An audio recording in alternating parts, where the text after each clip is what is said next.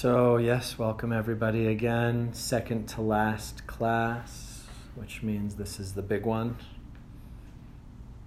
Okay, it's the big one today. I don't know what that means, but it's the big one. Just trying to put some pressure on you.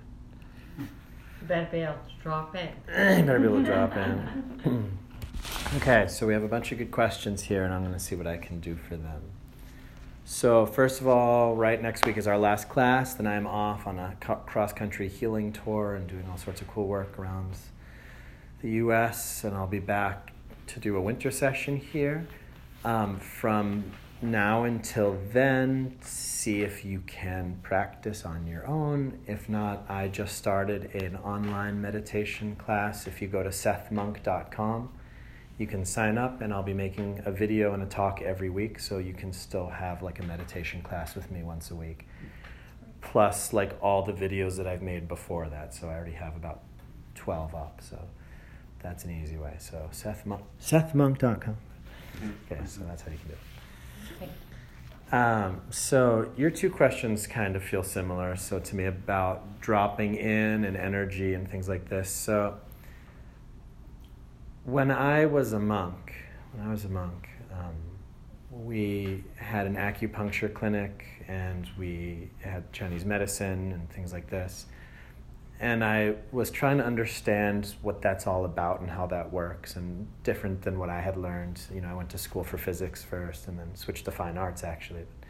It's a different story. But, so although since I was a kid, I had a lot of different, I would say, like, supernatural experiences, like feeling presences and like seeing things move and just weird things that, I was kind of born knowing there's more going on than I was taught, but I didn't really have much of an understanding for it. So also things like Chinese medicine, acupuncture, that's something over time I had to learn through also experiencing it myself, like, oh, this is real and it works, and trying to understand what that is. And my teacher would often talk about moving energy through the body. And I mean, energy is something like you can feel, like I have a lot of energy today, or I don't have a lot of energy, right? Just in that basic sense. But we actually had a Qigong master come. His name was Chao Ping. He's Chinese, but he lives in Vienna, I believe. And he practiced with Shaolin monks for a while, and then also practiced Chinese medicine, and then also Tai Chi, and then Qigong. And so he's like a true master. So he would do a Tai Chi set and then show us how every move in Tai Chi, both how it's opening up the body, and also how it's an actual applicable fighting move if you were like in a Shaolin fight. So it was this really cool thing where he would do Tai Chi and then show us, like, if you're being punched, that's why you do this, and then this does that, and it spins so it opens up this to your heart. So it was this really cool kind of lesson showing how all these different forms blended together. And after the class, I went up to him and I said, that was really cool. What is Qi? And Qi is like energy in that word. And he said, Qi, it's kind of like this universal force that moves through everything. And I go, okay, but what is it? Like, what is energy? What is it? And he said, well, it's like the macrocosm and the microcosm and how they're kind of like linked and similar. And I was like, but what is it? What is that? And he kind of just eventually was frustrated with me, and he goes, go stand on the other side of the room. And I stood on the other side of the room, and he lifted up his hands like this, and I started to feel this tingling through my body. And then he went like that, and I felt all the tingling converge, and then it pushed me back from the other side of the room. And I was like, okay, that's Qi.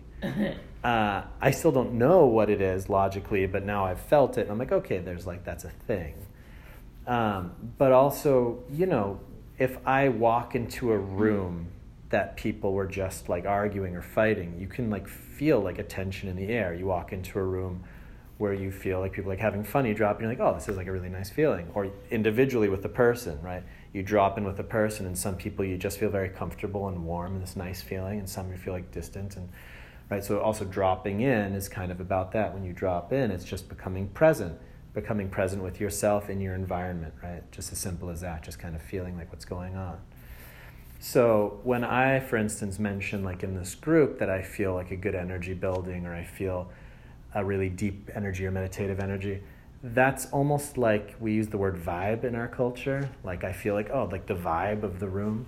So when we're sitting in meditation, I can feel like it almost feels like thick and heavy, and I feel this like awakeness and alertness, but a stillness, and I can just feel all of that just in the space around me. I can feel that kind of in the group, and that's connected to the senses. Like I don't hear people scratching and shuffling and moving, and I can feel everybody, but it goes beyond just what I can hear.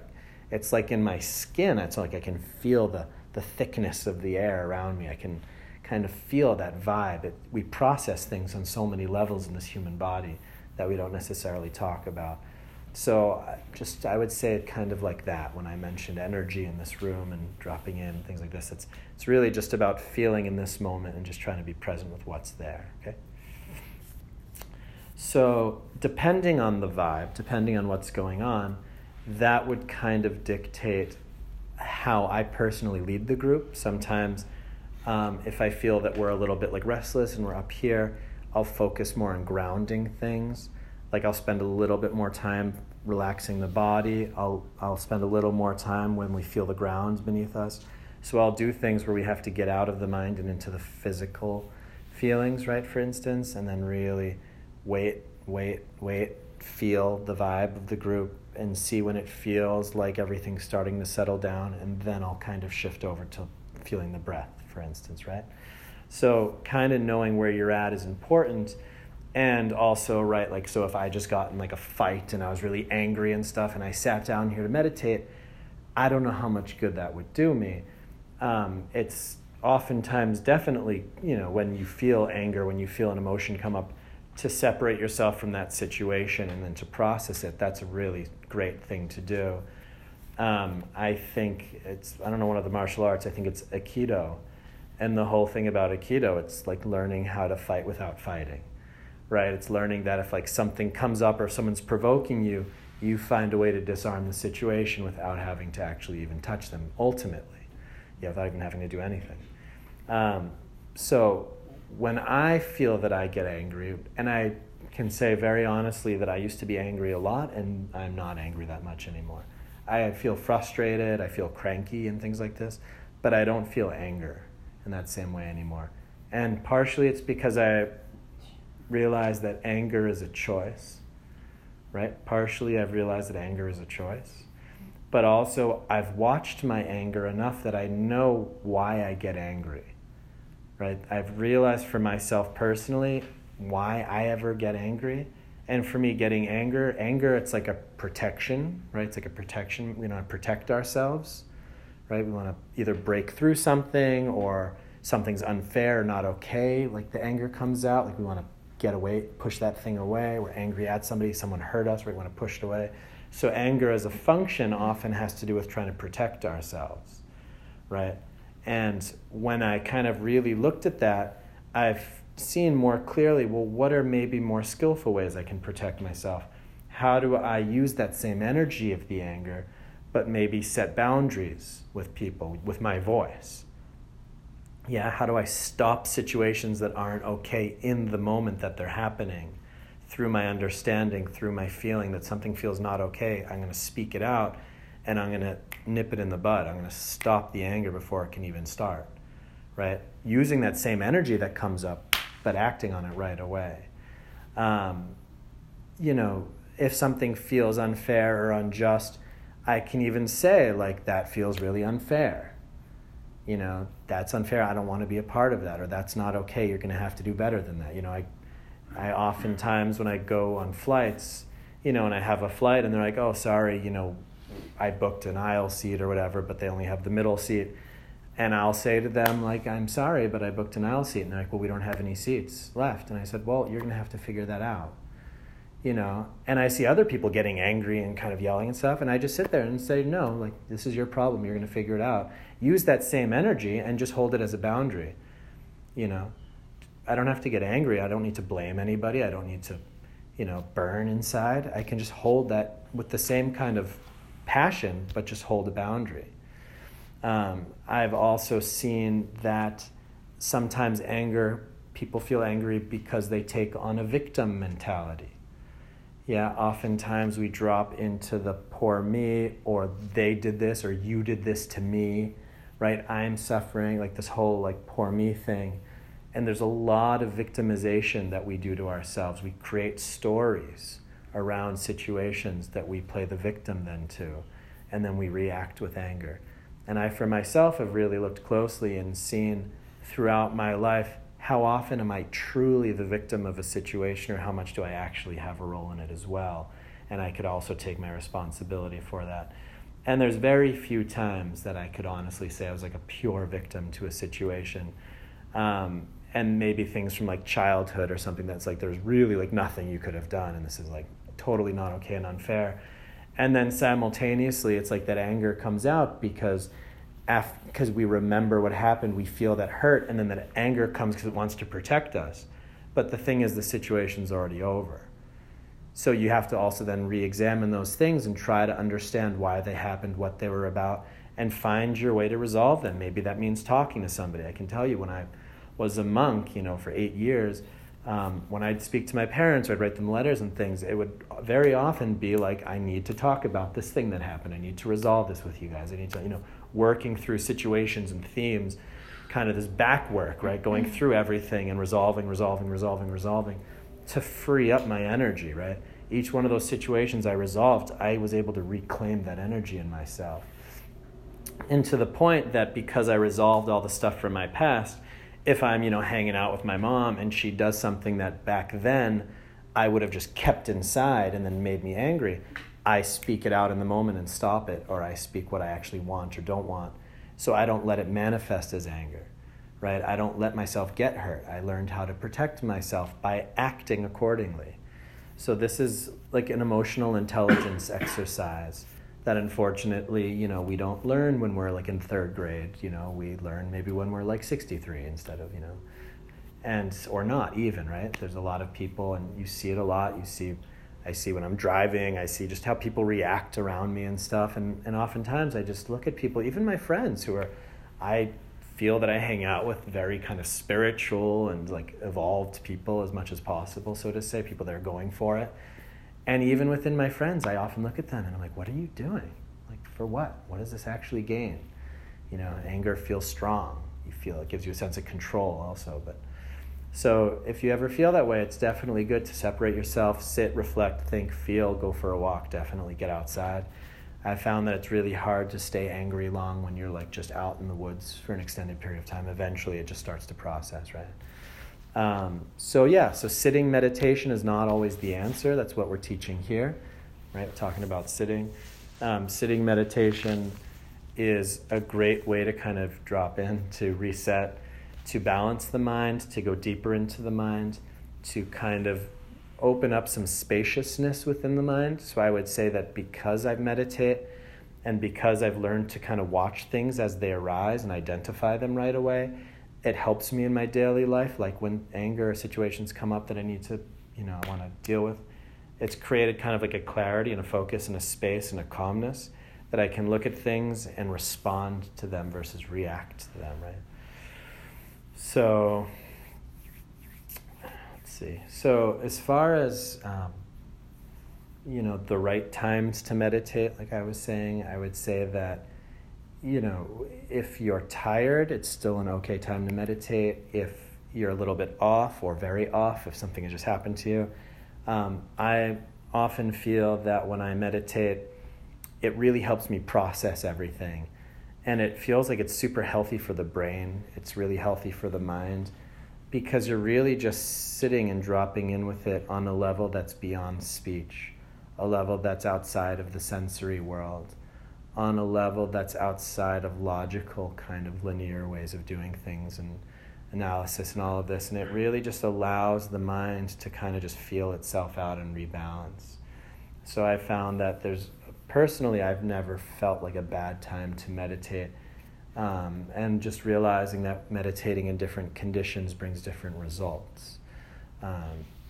But I would never, so I would say that it's still a good time to meditate, even if something just happened, or, question? Drop in. You got me. Gotcha. So I think all that's left then is kind of breaking habits and things like this, right? So I would say that if you really, really want to break a habit, probably go to a Tony Robbins event. He's pretty good at that. So breaking habits, there's a couple different things that are involved in that. One thing is, and without knowing exactly what we're talking about, I'll kind of just be general. But we have to look at what we're getting from this habit. Like when I went to this Tony Robbins event a couple weeks ago, there was a woman who stood up, and it was a very interesting story. She was the Uber driver of one of the guests, and he actually had an extra ticket, and they were talking in the car, and he's like, why don't you come to Tony Robbins with me? So she came, and it ended up that she stood up and she got the microphone, and he was like, he had like an intervention with her, and it was this amazing thing, and everyone was like kind of like clapping. I was like, wow. And she had an addiction to gambling, and they used that as the intervention points. And Tony said, well, if you look at what are the basic human needs or human values, I guess you could say, right? So the basic human values, 6 of them, he said, is that there's certainty, uncertainty, significance, love and connection, growth and contribution. Those are the 6 values. And he said, what you're doing with your gambling is you're actually trying to fill your uncertainty need. And that's also why you're here at this event, why you just agreed on a whim to come to this thing, and then you wanted to stand up at the microphone, right? Because you really like uncertainty. And there's nothing wrong with that. So to express your uncertainty need through gambling is harmful, but you can maybe get that same kind of need filled through going on adventures more, traveling more, talking to new people, that there's a lot of different ways to kind of get that same thing that you want. And I think that's a really interesting point, is to look, what is this need actually giving? What is this habit, this thing that I'm doing, what is it actually giving me? And how do I get that same feeling in a different way? One of the other things that we did is to really look at what are the limiting thoughts and the thought structures and the beliefs that are keeping us doing the same things again and again. And when you feel, and he did this cool exercise where it was like you feel, say, I watch Netflix all day and I don't do anything and I just lay around, and I wanted to go to the gym and meditate and go running and eat good food, but I'm just sitting around watching Netflix all day, and then I'll, just go and eat McDonald's, and then I'll just feel tired and I'll have like a headache, so I'll just go back to sleep, and then I'll get frustrated and I'll yell at everybody, right? And so I've created this whole kind of like monstrous cycle. And if I really looked at it, it's like, well, what am I doing? And it's like, well, I want to feel kind of comfortable and happy, but I'm actually creating like this cranky, irritated, miserable person. And if I can identify that, like, okay, I'm actually feeling cranky and irritable all the time. And then Tony would be like, well, like, what does that feel like? Feel that in the body. Like, how does it feel? Like, what is the result of this thing that you keep doing? What does that feel like to you? And it's like, it feels pretty shitty. And he's like, yeah, now imagine that you don't change for a year. How would that feel? Like, how bad does that get? And it's like, okay, now that feels like even worse. What if you don't change that for 5 years? For 10 years? Look at yourself in the mirror in 10 years. What would you say to yourself? And it'd be like, wake the fuck up. Like, stop it, I want to be happy. I don't want to do this. So this is part of the, the neuroassociative conditioning, where something that your mind associates pleasure and happiness to, like someone who's like a smoker, they associate the happiness to the cigarettes. He, would give them 10 cartons of cigarettes and make them smoke all of them until they're like screaming, like, I'm not going to smoke anymore. And he'd be like, great, you're done, That you have to actually show yourself that what you're doing is painful. And you have to really let yourself get into that and show it and hold it up in your face, that you yourself say, I don't want this. That you yourself have to associate pain with it to the place that you say, I do not want to go that way. And then you feel like how freeing and happy it is to not be doing that anymore. And also to see what it is that you want to be doing and to put energy there and start doing it. Really great to get like a coach or like a guide, or, like if somebody wanted to meditate, you would come to a meditation class once a week, because like now I'm here and you have to come and sit here, and it kind of gives you that leg up, right? If you want to go to the gym, like maybe go to classes. If you can't get there by yourself, like schedule yourself for classes and like schedule them in. So like you kind of have to go because you already scheduled and paid for it. And you're like, okay, now I have to go. So finding also allowing people to support you and finding people who are already doing it and like connecting into their energy and asking them how they do it or do it with them or things like this. So again, without having the details, like little things like that, I've found success in and they seem to work. And I guess since I answered all the questions, so I also then, as this is like the second to last class, the big one today, so I was just listening to a talk from one of my teachers, Acton Brahm, on the way here. And it was really beautiful, and he was talking about the practice of the breath meditation called anapanasati in Pali. So anapana, so ana means like in-breath, pana means out-breath, sati, it's recollection. So Pali, it's like a language close to Sanskrit. It's from the time of the Buddha, so similar to the language he would have taught. I'm using similar terminologies.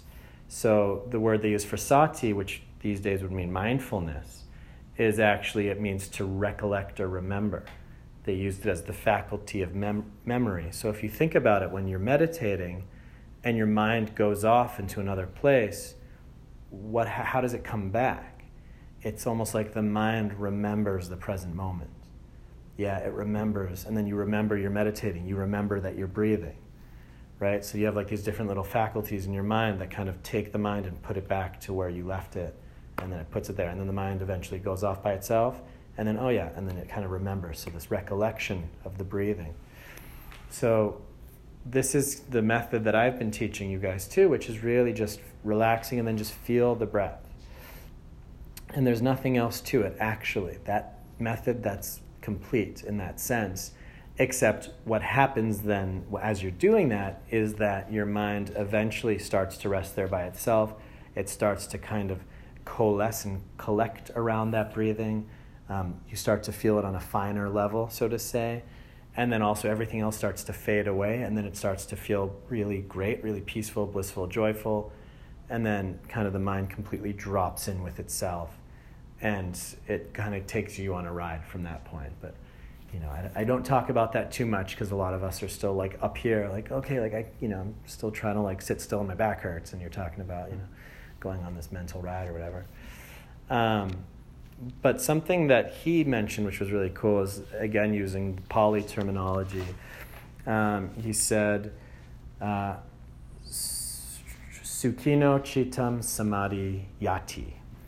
And sukhino is from the word sukha, which means like happiness. So the word for suffering and like pain and all this, it's dukkha. They talk about this a lot in Buddhism, like suffering, right? Dukkha. So the opposite of dukkha is sukha, right? So if any of you have ever done a yoga class, sometimes at the end they'll say, loka samasta sukhino bhavantu, which is like, may all beings in all the realms be happy, kind of like this. So sukha is happy. Chitta, it's the word for the mind. Right, or the mind, you could even say it here, right? So happy mind, chitam samadhiyati. So samadhi is actually what we're doing. Samadhi, it's like the absorption, the concentration of the mind. Meditation, you could even call it. So what this is actually saying is that a happy mind concentrates, right? Or the mind of the happy one is concentrated, but both the same meaning.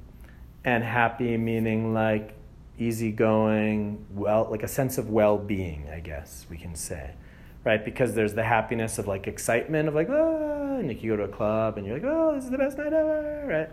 But it's, your mind is like all over the place through all the senses and stuff, right? And you're happy, but actually that's part of it because you're present, but you're through all the senses.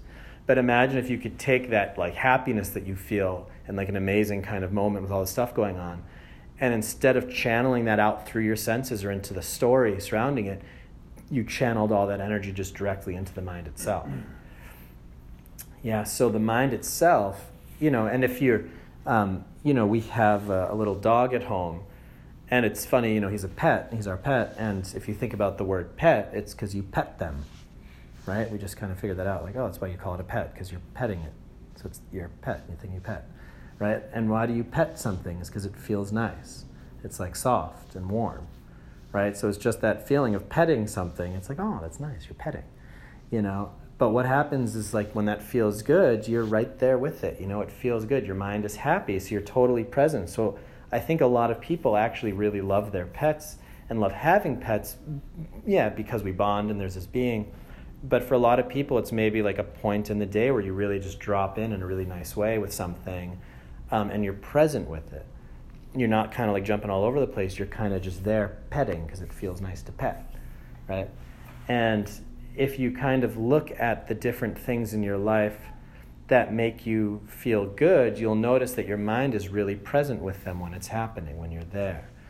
Conversely, you'll notice if there's something that you really don't want, if there's something you're really angry at, if you're like afraid of something, your mind is present, but if you look at the quality of your mind in that moment, it's kind of scattered and broken and running. They say it's like, if you imagine like a garbage can with flies buzzing around it, right? It's like that. When we have like a negative or a painful or difficult mindset, our thoughts just spin around it, right? I never think as much as when I'm angry or when I'm hurt or when I'm afraid.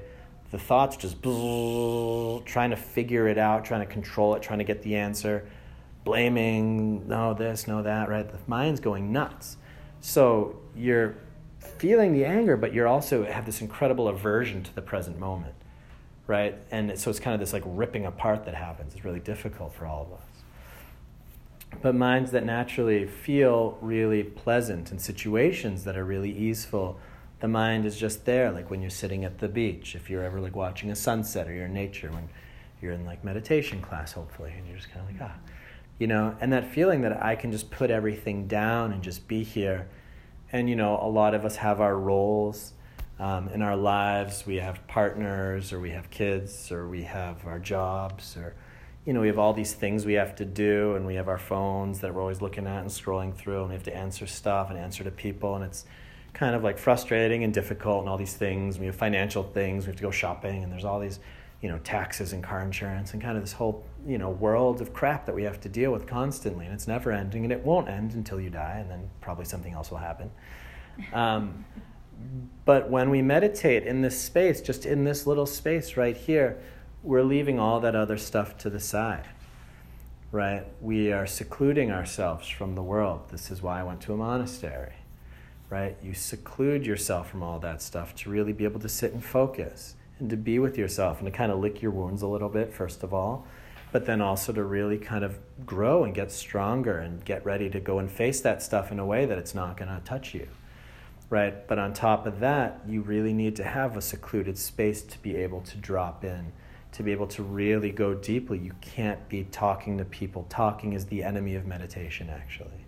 I love talking myself, but talking, music, things like this, that's the enemy of meditation. You're stimulating your mind, you're training your mind to be moving, to be kind of in dialogue and stuff. And when you go on like a silent meditation retreat, eventually the chatter just starts to stop and stop and stop. And I know for myself also, what's actually scientifically proven now, that when you meditate, it's not that your brain is like more active, right? We'd think maybe like we meditate, so we're like shining, right? So it's like our brain's more like activated. They've actually done studies that when you meditate, it's the opposite, that your brain actually decreases, that whole sections of your brain stop. Yeah, including the part of your brain, I don't know if it's the hippocampus, but the part of your brain that's responsible for spatial relations kind of stops. The part of your brain that's responsible for speech kind of stops, right? So spatial relations, that's why when you're deep in meditation, like you just feel like you're floating in this kind of space suddenly, because you don't have spatial relations anymore. And also speech. I know for myself, after I've meditated and I come out, I'm like, blah, blah. Like it takes me a while to kind of get moving again, right? Because that part shuts off.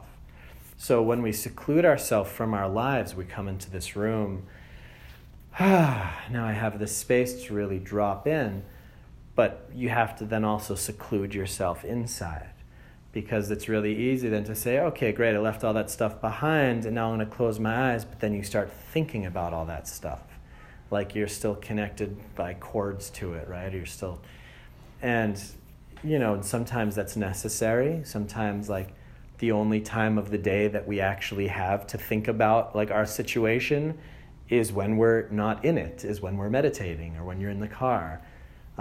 I go on vacations many times a year, but my vacations are not like places that I go just to party and have a great time. Every time I go on vacation, I make sure that I go to places that I feel are very powerful, places that are known to be spiritual, or places that just have some element that are going to help me connect to a feeling of wholeness, well-being, and power in myself. And then from vacations, I always look back at my life in Boston and reflect on it and use that time to see, how am I doing? Yeah, do I want to keep going the direction I'm going in, or do I want to shift something? Right? And you can only really see that when you're out of it. Otherwise, it's like you're standing on the top of a tower and you're looking over the side and you can't really see everything. But if you could get onto the neighboring tower, then you could look back and you could see that entire tower. You could see every floor of it, right? Because when we get a different perspective, then we can see it in its kind of wholeness. So it's really important to find that time to seclude, to get away from our lives, to get away from it all. But not just to get away from it all, to be like, and then go back into it all. And it's like, what did that do for you? You recharged a little bit, but there's a lot more you could do. It's like you can look back and say, what is this? Why am I doing this? What here do I want to shift? What do I want to bring in? What works, what doesn't work? So that's why things like retreats and workshops and, whatever are also amazing. But even like a weekly meditation class, right? Or even just a meditation, it gives you that point outside of your daily life, outside of the movement, outside of the story, to really just be present, be with yourself, feel, drop in. And then when you reinsert yourself, you have actually a sense of, what do I actually want to do and create? When I was in Plum Village at Thich Nhat Hanh's monastery in France, they have clocks in their dining area. Every 15 minutes, the clock chimes. And if you hear a chime in Plum Village, you have to stop and you have to take 3 breaths. And then you can continue. Right? So we made a joke that's like, how do you stop a monk from chasing you as you ring a bell? Because then he'd be like, and you have to stop and breathe, and you can run away. So I remember that I was there and I was on cleaning duty. So after the meal, I was cleaning with a couple monks. And a monk came over to me and we just started chatting. And it was a really nice chat. And then the bell rang and we both were just in mid-conversation. We were looking at each other and we just dropped our hands and we started breathing and we came back to ourselves. And then we looked up at each other and smiled and then just walked away. Because we just naturally felt, actually, the conversation is over and actually we don't really even need to be talking or even necessarily want to be talking right now. It feels nice just to drop in and be peaceful. Right? So just to have that moment, and that's why he does it, is because it breaks up the moments. You're breaking up your habit. By having these alarms that go off every 15 minutes, it forces you to drop in and see, what am I doing? And I don't want to do this. And then you kind of let it go and you go off into a direction that feels better. So that's a little bit kind of like what this is. That's why it's great to start your day with meditation, because you really then start your day from like a firm foundation, from a place of you drop in fully with yourself, you feel where you're at, you feel how you're doing, what you want today, what's really in your best interest, kind of gather your resources, so to say, and then you start your day, right? So it's like we shower, we brush our hair, I brush our teeth. We do all this physical stuff to get ready. So also to prepare your mind, probably more important. Yeah. So to prepare your mind every day is really important as well. So as we're sitting here and we're just relaxing and we're breathing, and just knowing that a happy mind is a concentrated mind, that happiness brings meditation, we have to find what is that balance, that I've left everything outside and I'm in here, and how can I feel like okay right now, right? How do I find my kind of feeling of ease and well-being sitting in this room that I can drop into meditation? And I had this pretty amazing realization the other day. This is the first time that I'm like sharing it, so you guys are really lucky, okay? So Tony Robbins was saying that to change your state, you have to change your physiology and your focus and your language around what's happening. That's his like pyramid or whatever. So I was in a conversation with somebody and they said something and I felt like it was like an attack, or it was like an attack, and I felt like a triggered feeling in me, like my chest got tight and I was like almost wanted to like respond, But instead, I just kind of stopped and I breathed. And I remembered what Tony Robbins said. And I was like, okay, change your state. And I kind of just like shook out and I took some deep breaths. And I realized that in that moment, we were like in a conflict, I guess I could say. But I realized that that conflict was only existing within our bodily sensations. Okay? So I just want you all just to think about that for a second. The conflict was only in existence through our bodily sensations. Meaning, if there was like a tiger in front of me in the room, I could be relaxed, or I could be excited, or I could not see it, and it doesn't change the fact that that tiger is right there. And that's like an actual problem, right? Potentially. I've heard actually stories from monks that they've been really relaxed and tigers just like leave them alone, right? Interestingly enough. But anyway, but it's like a real thing. If there's an interpersonal thing happening, it only exists in as much as we are keeping it in existence together, right? Interpersonal conflict, it takes two. It takes two to keep it alive.